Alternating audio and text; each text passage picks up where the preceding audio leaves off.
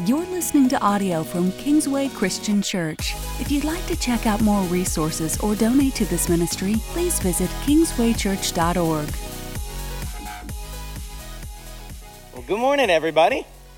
It's so good to be here with you. I was in Ohio all week, celebrated Christmas with my side of the family, and we're back today.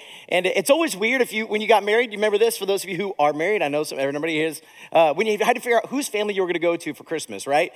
And then it dawns on you at some point, especially around the time you have kids, like, are we going to start creating our own memories? Like, how are we going to do Christmas, and what does that look like, and where do we do our own thing and their thing? And it becomes this interesting thing. So, quick question, just kind of set us up for today. Do you have any strong memories from your childhood, especially around the time of Christmas?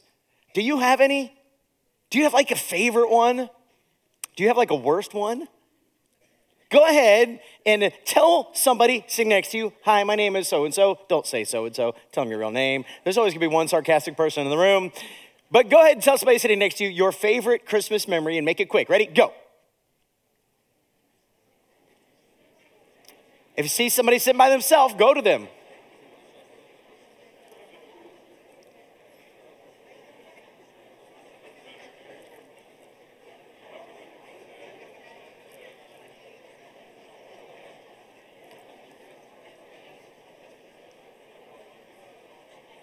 Nobody came to you. Nobody came to you. All right, make sure the other person gets to talk. If you're like me, you probably have more than you have time to tell, right? And you're like, oh, I don't know, how do I pick my favorite? We always went to grandma's house. We always blah, blah, blah, blah, blah. Some of my favorite childhood memories, my mom was a nurse and she worked at a hospital. And so she was almost always scheduled for Christmas morning. So we would wake up at like 5 or 6 in the morning, no joke. We would tear through the presents. Then my mama would make breakfast and we would sit down and eat breakfast and say goodbye to my mom. And most years, not every year, but most years, the hospital would call around like 8 a.m. and say, you know what, we're not really busy. We have enough help. Stay home with your family. What do you do when you're 8 years old? You've opened all of your presents. You've already eaten breakfast. And it's Christmas morning. It's like, where's round two, guys? Come on, is there another round coming up? But I remember those. I mean, they as a kid, I didn't know that wasn't normal. I just thought that's what everybody did. I thought everybody woke up early. One of my favorite childhood memories from around Christmas time, my parents would always let us open a present on Christmas Eve.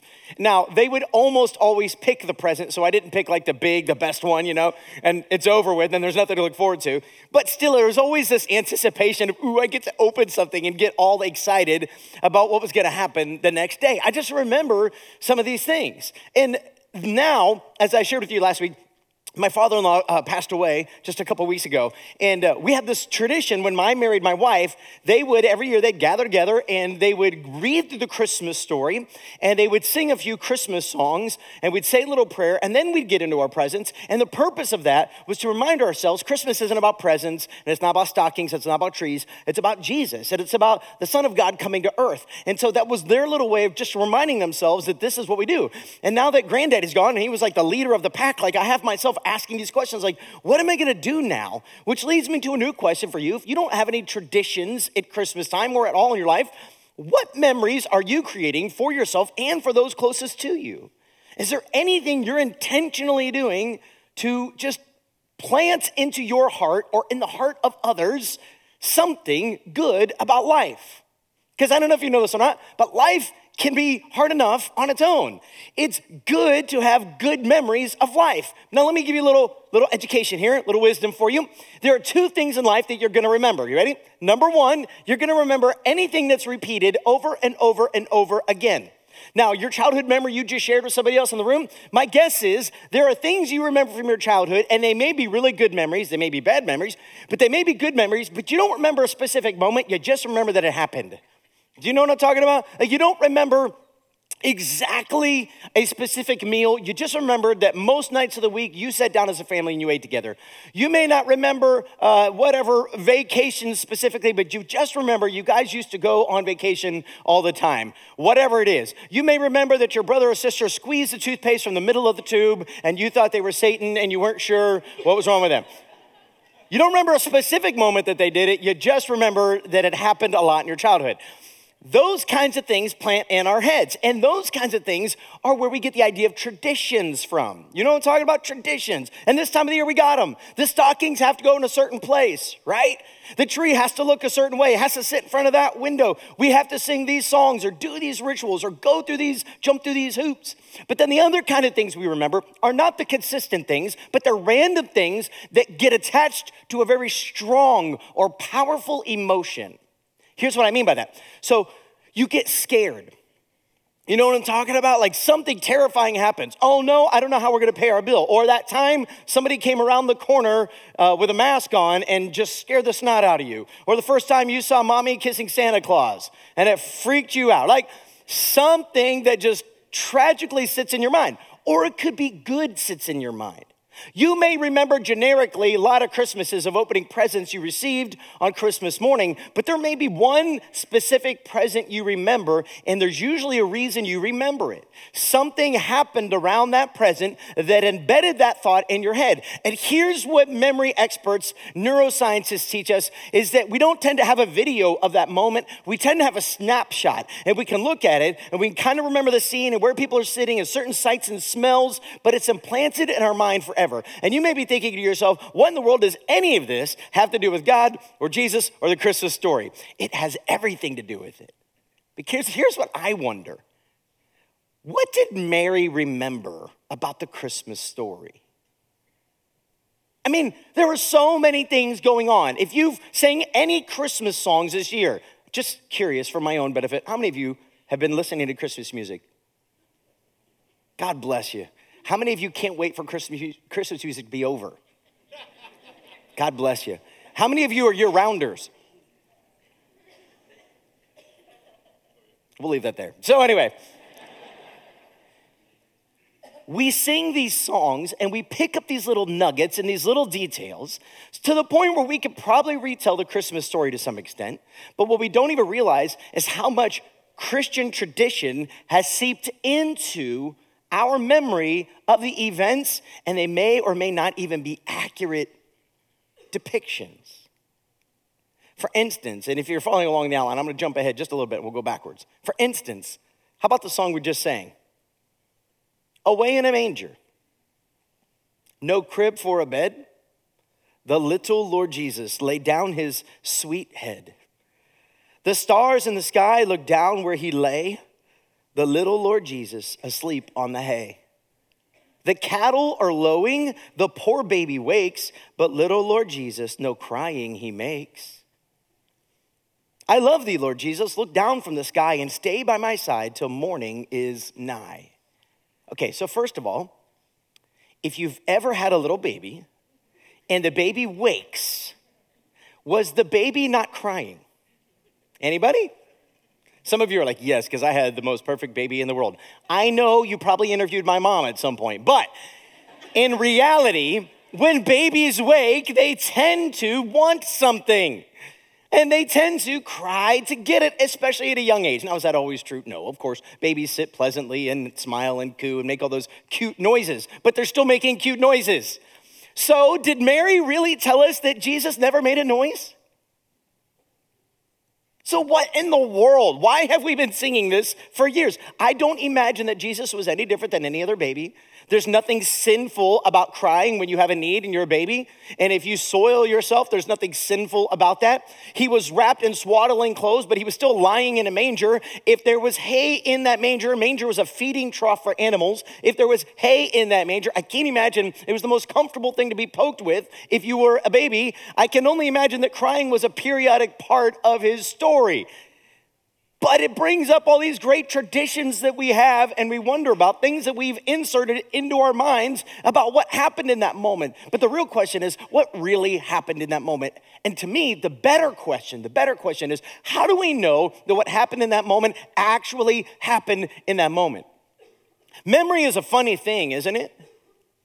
Memory is funny because if you look back to your childhood, there's things you remember, but if you gather together with your brothers and your sisters and you start to tell stories, don't you find sometimes your memory of things is a little bit different than other people's memory of things? So how can we know with certainty that the story that we've heard, the story that we've sung, and the story that we've read is trustworthy? How do we know that that story isn't like William Wallace or the Knights of the Round Table, and there's a little bit of truth mixed with a whole lot of legend, and there's just nothing we can know with absolute certainty? Did the baby really wake and not cry? Well, one thing we can know for sure is that Luke, one guy who wrote one of the books of the Gospels, there's 4 of them, he went out of his way to research as many details as he could track down.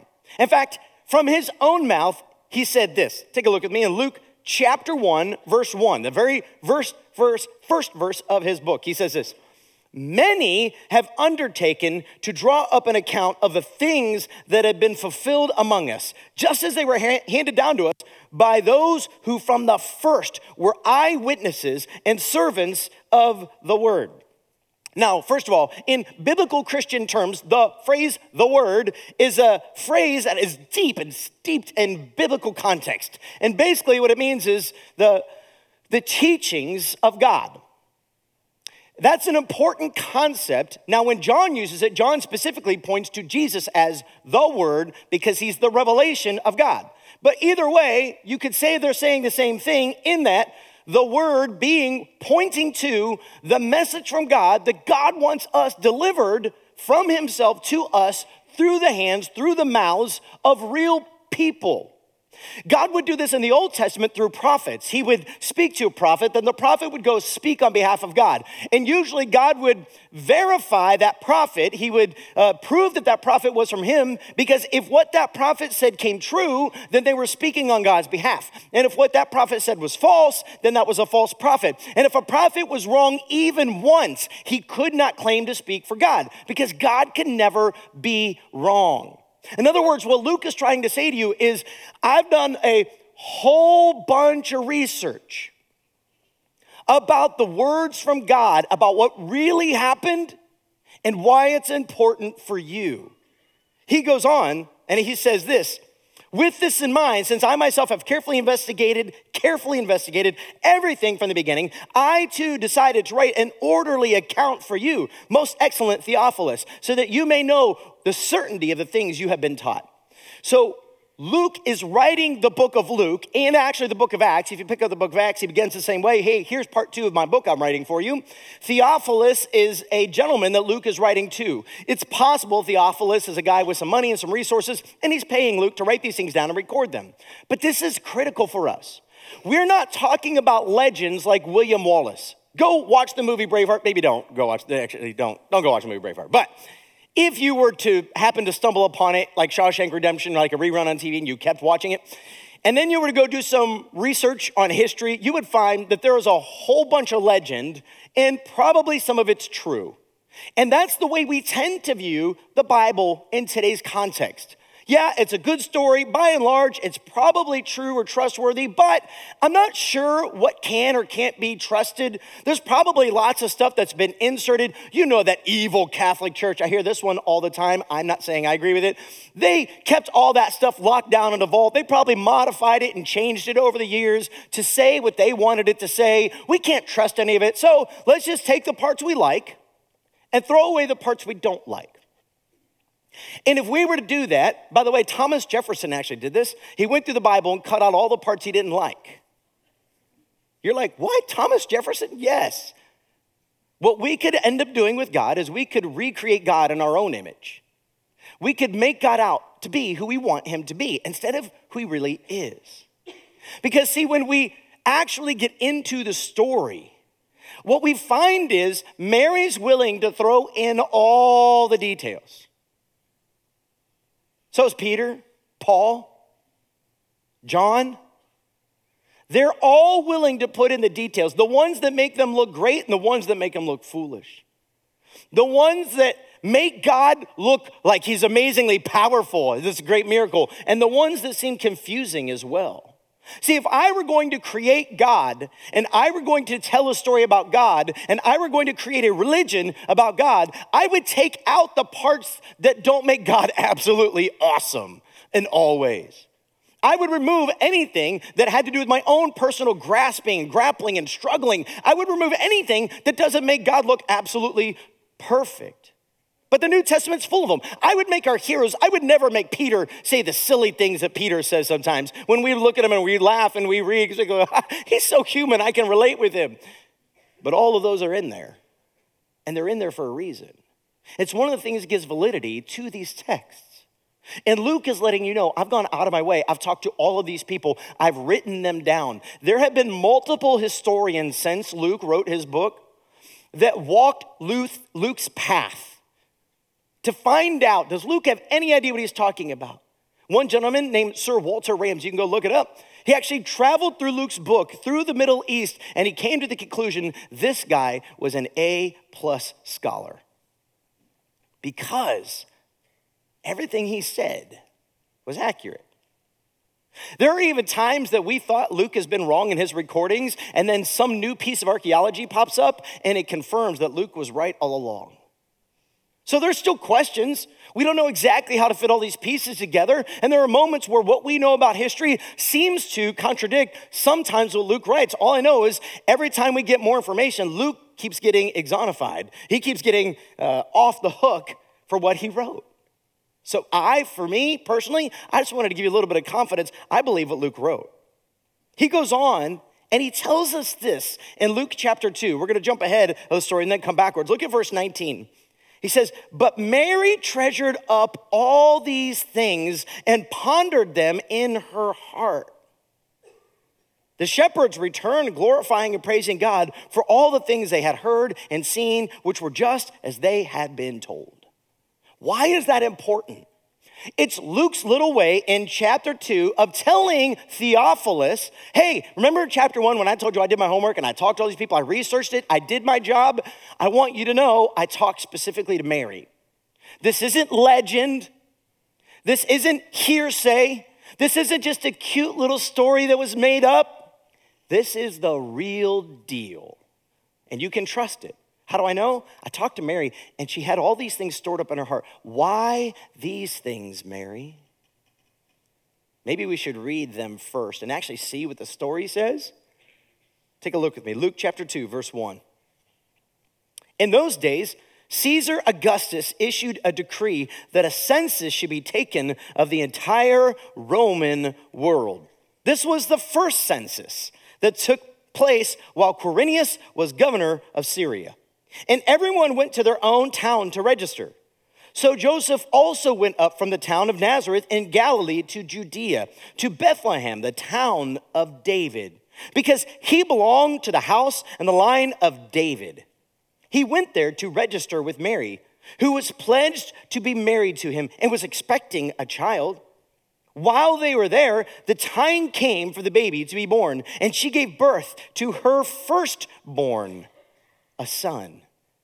She wrapped him in cloths, placed him in a manger, because there was no guest room available for them. And one night, late into the evening, the baby woke and did not cry. It's a missing verse. It's actually not in the story anywhere. And I actually hate it, which is why I'm making a big deal about it. The reason that I hate it is because it makes Jesus something other than human. And the power of this story is that God became human. I've been meeting with a gentleman, and I don't know if he's here, so I'm going to ask for his grace. I'm not going to give any details that anybody but he and I will know who I'm talking about. But I've been meeting with him because he has lots of questions about his faith. He married a lady who's a believer, and he has experience with the church, but he's got a traumatic childhood, and he's got a lot of questions. He's trying to put the pieces together. He's trying to figure it out. And we've just been meeting and talking through things and kind of working through some things. And these are the kinds of questions that we talk about. How can we know? How can we know? How can we know? And I find it extremely relevant because part of what I am trying to say to him, and part of what I want to say to you is, part of the reason we can know is because real people saw it, real people experienced it, and they told you about it. So not only did Mary and Joseph say this, but I tell you what, if Mary and Joseph wanted to make up a religion, if Mary and Joseph wanted to clear Mary's name, Remember, she's from a small town called Nazareth in the area of Galilee. And even the disciples at one point said, can anything good come from there? I mean, we were talking about a small podunk, middle of nowhere town. And every time I tell the story, I want to name somewhere in Indiana that I won't because I'll make somebody mad because you're from there.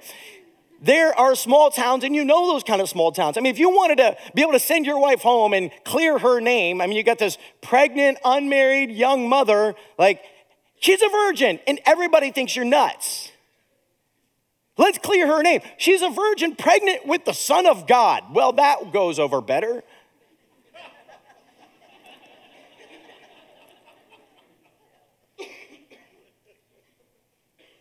But what if shepherds show up and they say, you're never going to believe this, guys. We were out on the hillside and some angels showed up and started telling us there'd be a baby and he'd be lying in a manger, which we're so used to hearing it. That's second nature. You got to put it, he'd be lying in an animal trough, wrapped in clothing, wrapped tightly in cloth. And we went and we found him. And Luke is saying, I talked to all of these people and they all tell the same story. Now, Mary and Joseph have some details that shepherds don't have, but he's saying, I talked to all of them, all of them. When we're talking about this story, we're talking about eyewitness accounts. Do you get that? We're not just talking about, is it legal for a nativity scene to be put up at a local courthouse? We're not talking about, should Macy's write Merry Christmas or Happy Holidays on the wall? We're talking about a story that actually took place somewhere in time. And to my friend that I've been meeting with, and to all of you, I just want to say the reason it's important is because something happened in history. And you can believe it or you cannot believe it. You can take it or you can leave it. But you have to at least explain it. You have to at least acknowledge the fact that before 2,000 years ago, there was nothing significant happening in ancient Israel. And then since this moment occurred, all of history has been impacted by it. To the point today where some estimate there are roughly 2 billion Christians in the world today. That a ragtag group made up of taxpayers, or tax collectors, I should say, and fishermen gathered together and start following this guy around. And at one moment, they're so afraid for their lives that they hide constantly so they could never be seen. And in the next moment, they live so radically that you and I tell their story today. What changed in them? Something happened. And whether you believe the young virgin new mother or not, she says, an angel came to me, said I would become pregnant. An angel came to me, said that I was highly favored by God.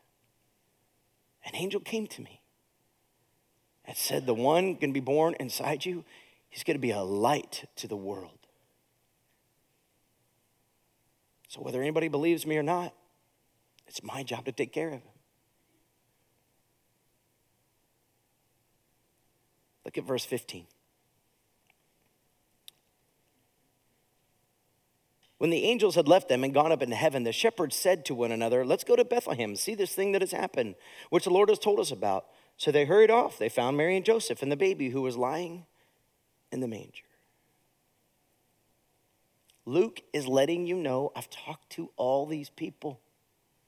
They are all saying what I'm telling you they said. Do you believe him? I have a million questions for Mary. How about you? I mean, whoever it was you talked to this morning, let's just say you met somebody you don't know. I mean, if you're sitting there talking to your spouse, you're talking to your children, you've probably heard their story so many times, you could tell it for them and probably tell it better. But if you're talking to somebody you didn't know, don't you have a million questions? I've got questions for Mary. Mary, what was Jesus really like? Did he have a favorite outfit? Did he have a favorite song? Was Jesus helpful around the house? Were you ever tempted to take advantage of Jesus? Seriously, it says Jesus had no sin, so he had to obey his mama. Were you ever tempted to just be like, hey, Jesus, you got dinner tonight. You know, I know that one was on me. And you need to have it done before Joseph gets home. And it's going to be our little secret. You're not going to tell him anything. Some of you are like, I'd never thought of that. Like, did Jesus ever hide a soiled diaper? I've heard of kids who did these things. Don't ask my mom. Did Jesus eat his vegetables? Did he argue about them?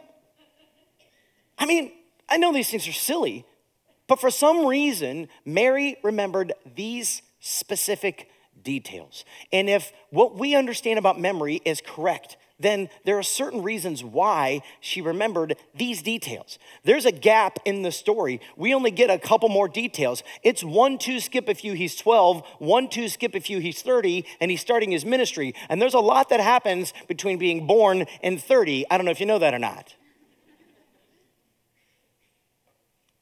So why don't we have all those other details?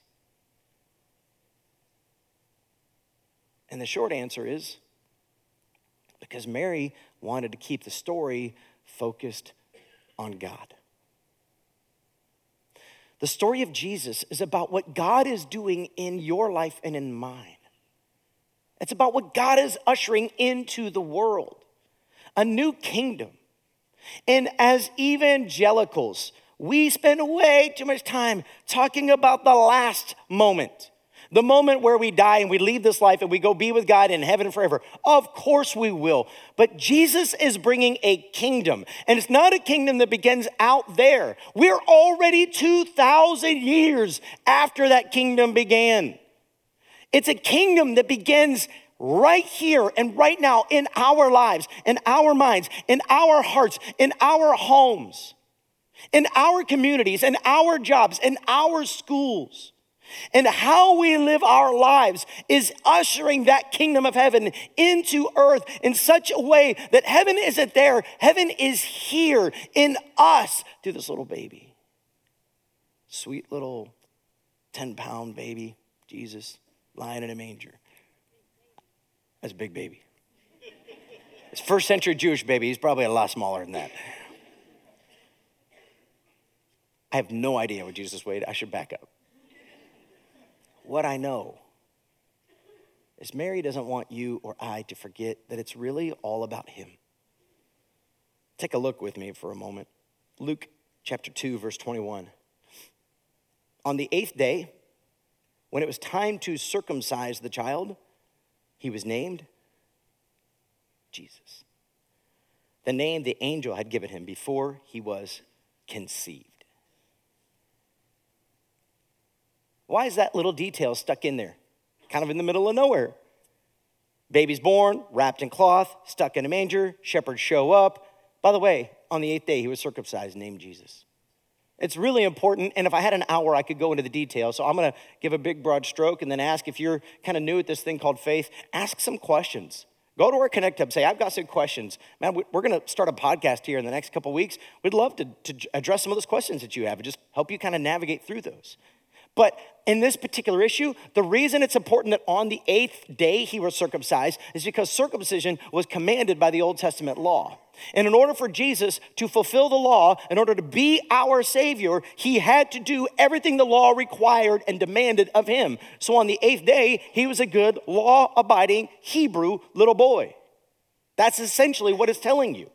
It's laying the groundwork already for him to be the perfect Savior. Because the reason that you and I need a Savior is because we, even though we were born as children, innocent enough, even though that was our story, we were born into a world of sin. And we've fallen and we've stumbled and we've lost our way, but not this one. This Jesus who was named by the angel before he was conceived, that name is so important. The name Jesus in Hebrew is the name Yeshua. And if you look at Yeshua and you look at Yehoshua in Hebrew, they are basically identical. And you may go, I don't even know why that's relevant, Pastor. Because Yehoshua is Joshua. And if you know biblical history, Joshua is the one who led the Israelites into the promised land.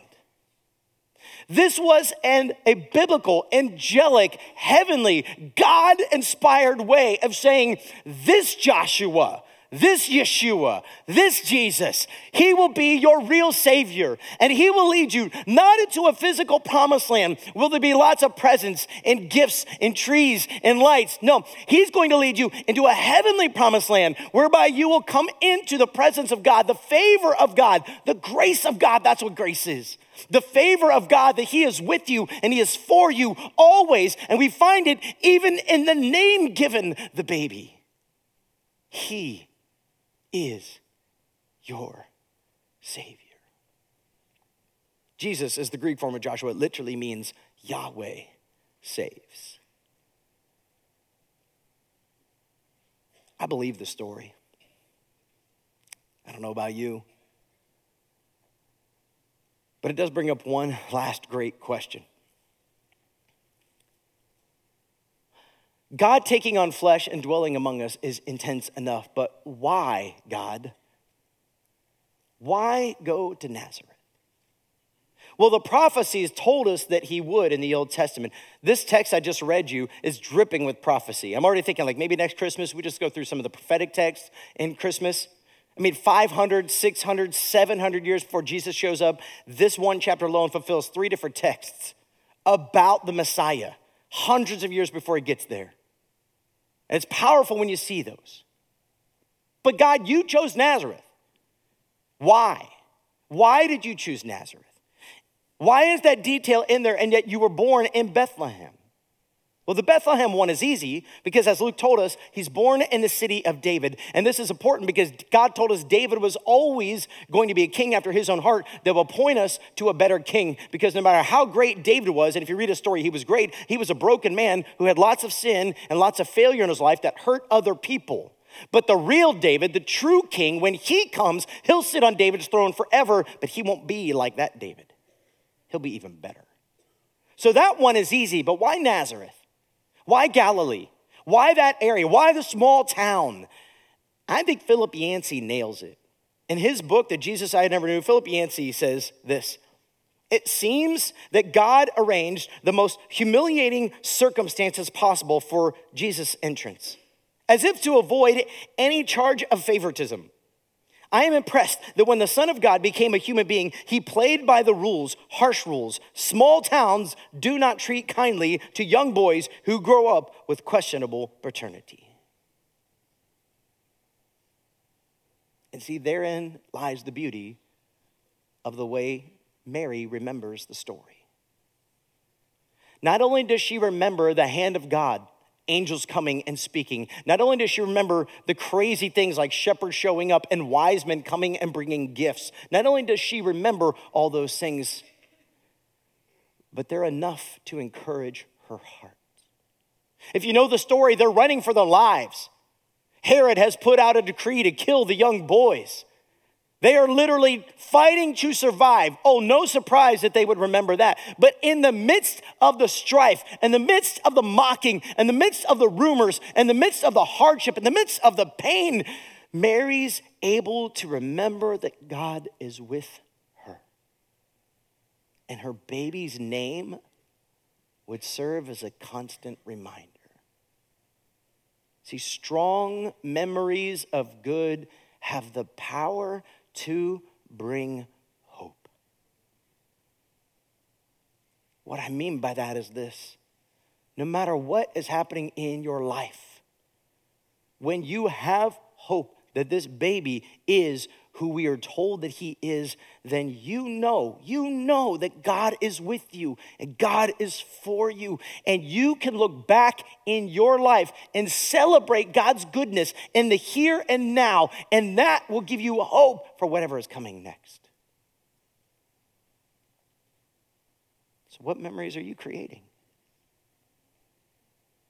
One way that my family and I, that we're creating memories, especially this time of the year, is we're just telling the stories of God. What God's doing right here and right now. What God is up to in our lives. And God keeps showing off his goodness and his faithfulness to us. Just like he did 2,000 years ago on Christmas morning. I love the way that the song ends. Be near me, Lord Jesus. I ask thee to stay. close by me forever and love me, I pray. Bless all the dear children in thy tender care, and take us to heaven to live with thee there. Maybe today, what you need more than anything is just simply to remember that this little baby is, in fact, Yahweh saves. And maybe today what you need is the hope that Yahweh saves. Maybe what you need today is to know him as your Savior.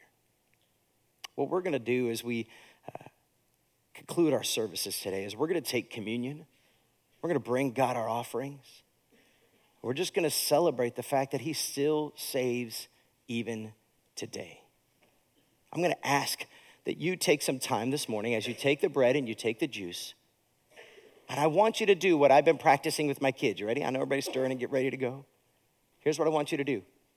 Before you take the bread, and then again before you take the juice, I want you to say thank you to God for something specifically that he has done or is doing in your life right now.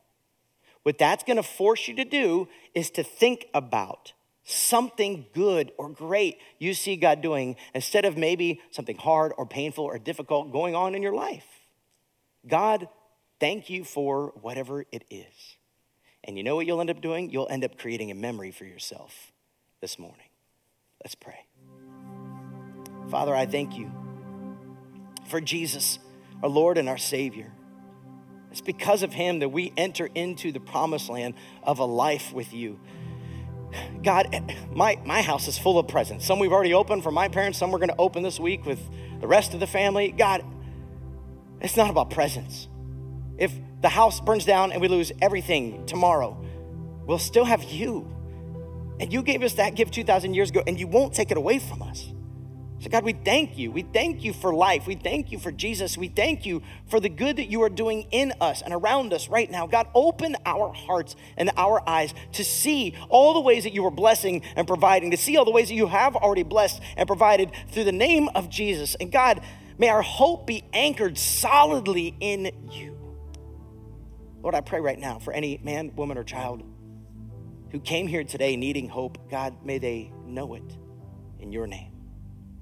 It's in Jesus' name we pray.